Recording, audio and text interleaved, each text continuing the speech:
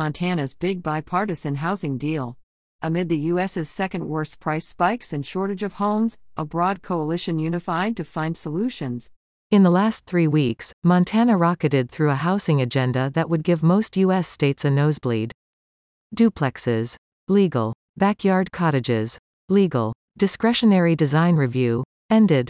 Residential parking. Optional after the first space. Commercial zones. They're also apartment zones now. How'd it happen? A bipartisan coalition united around a simple idea. When in a housing shortage, let cities build like they used to. A series of housing supply bills, expected to be signed by Governor Greg Gianforte, would restore the ability to build accessory dwelling units, ADUs, and duplexes in cities across Montana, as well as permit multifamily housing in commercial zones. Other bills shielded new housing from "not in my backyard" challenges and delays. All these bills gained wide bipartisan support in the Republican supermajority legislature. Combined, the adopted policies will change how Montana grows for decades to come. Currently, 70% of residential land prohibits or penalizes multifamily dwellings in Montana's 13 most populous cities. These exclusionary zoning laws were commonly adopted during the last century, restricting less expensive types of homes like middle housing and ADUs, and pushing new construction to the outskirts of cities, to sprawl. It wasn't always that way. Senator Greg Hertz, R., recounted that there used to be more housing types when he was growing up, from apartments above the garage to triplexes. It was all over the place. He said. We don't have that anymore. Local governments zoned all that out. Regulatory reform efforts have most commonly been fought in blue states with rapidly growing metro areas. But Montana is showing that, when a housing crisis looms and affects community members of all political stripes, victories can come from anywhere. Bills that died in 2021 came back, with more friends and higher stakes.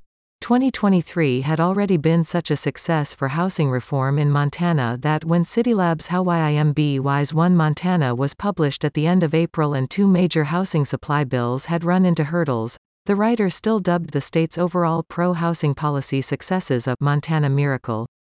By now, even those 2 bills have sailed through the legislature.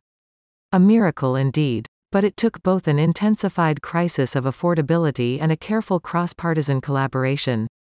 This is a 180-degree turn from the last legislative session in 2021, when these same ideas quickly were shot down. Just 2 short years ago, bills to allow ADUs and middle housing options never made it out of their first committees. What changed? First, the housing crisis in Montana has soared to new heights. In the past 5 years, the average home price in the state has nearly doubled, increasing from about $239,000 in 2018 to $428,000 today, according to Zillow. That is the second highest price spike in the United States, after neighboring Idaho. The state legislature in Montana only meets every other year, adding to the pressure for action to head off the affordability crisis. We can't afford to wait any longer. Senator Hertz testified on the ADU bill he brought back after failing to get support 2021. But this year, the same committee that had killed the bill voted 7-2 in support. Another shift. A well-organized set of stakeholders respected by both parties. The driving force behind the Year of Housing was a strong bipartisan coalition of advocates, first convened by the governor on a housing task force. Hertz had served on it, as well as pro-housing Missoula Democrat Danny Tenenbaum.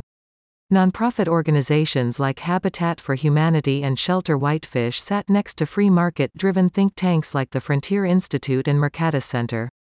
A few months before the 2023 legislative session started, the Unlikely Bedfellows published a report recommending regulatory changes to boost housing affordability. The organizations also built buy-in on their own sides of the aisle.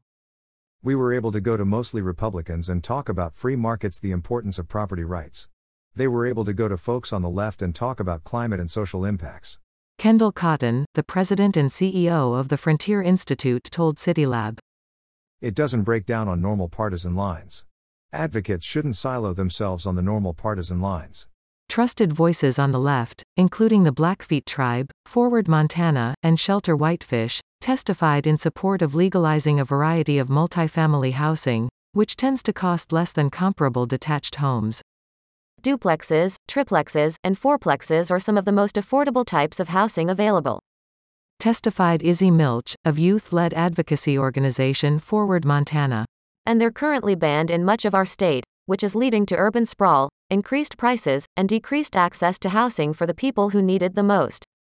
Debates on the bills largely sidestepped specific affordability requirements for new housing that have tripped up Democrats elsewhere, like the transit-oriented development bill that died in Washington state this year. The bills were kept simple, their final versions clocking in at just 4 pages each. Even the sweeping Montana Land Use Planning Act, SB 382, which changes local housing approval processes and forces cities to adopt a number of land use reforms, became stronger throughout the session instead of being watered down. Much like California-style zoning, a foe both sides trotted out as the boogeyman to quash, the zoning restrictions at the heart of Montana's housing crisis are unfortunately widespread in plenty of other states and provinces across the continent. Fortunately, though, the pace of political change that unfolded in Montana over the past few years can also spread far and wide. It took a few dozen people at the heart of this effort, working across party lines and for the common interest of their residents, to change the conversation in Big Sky country. Where else could pro-housing advocates do the same to promote abundant, lower-cost housing options? Montana's big 2023 housing bills. SB 245, sponsored by Senator Daniel Zalnikov, R. Legalizes multifamily and mixed-use buildings in existing commercially zoned districts in cities with more than 5,000 residents. Zoning in those jurisdictions may not require more than 1 parking space per household anywhere. This will make a significant difference for cities like Billings, where Zolkanov is from, which currently requires 2 parking spaces for each household even in mixed-use buildings. SB 528, sponsored by Senator Greg Hertz, R. Possibly the most permissive statewide accessory dwelling unit, ADU, also known as backyard cottages, and bonus homes, legalization in the United States. This bill allows 1 ADU on every lot where single-family homes are allowed, up to 1,000 square feet or 75% of principal unit, whichever is smaller. Cities will no longer be able to mandate off-street parking, owner occupancy requirements, or impact fees. SB 323, sponsored by Senator Jeremy Traybaugh, R. Legalizes attached or detached duplexes anywhere where single-family homes are permitted in cities with more than 5,000 residents. SB 406, sponsored by Senator Jeremy Traybaugh, R. Limits local building codes from being more stringent than what the state requires.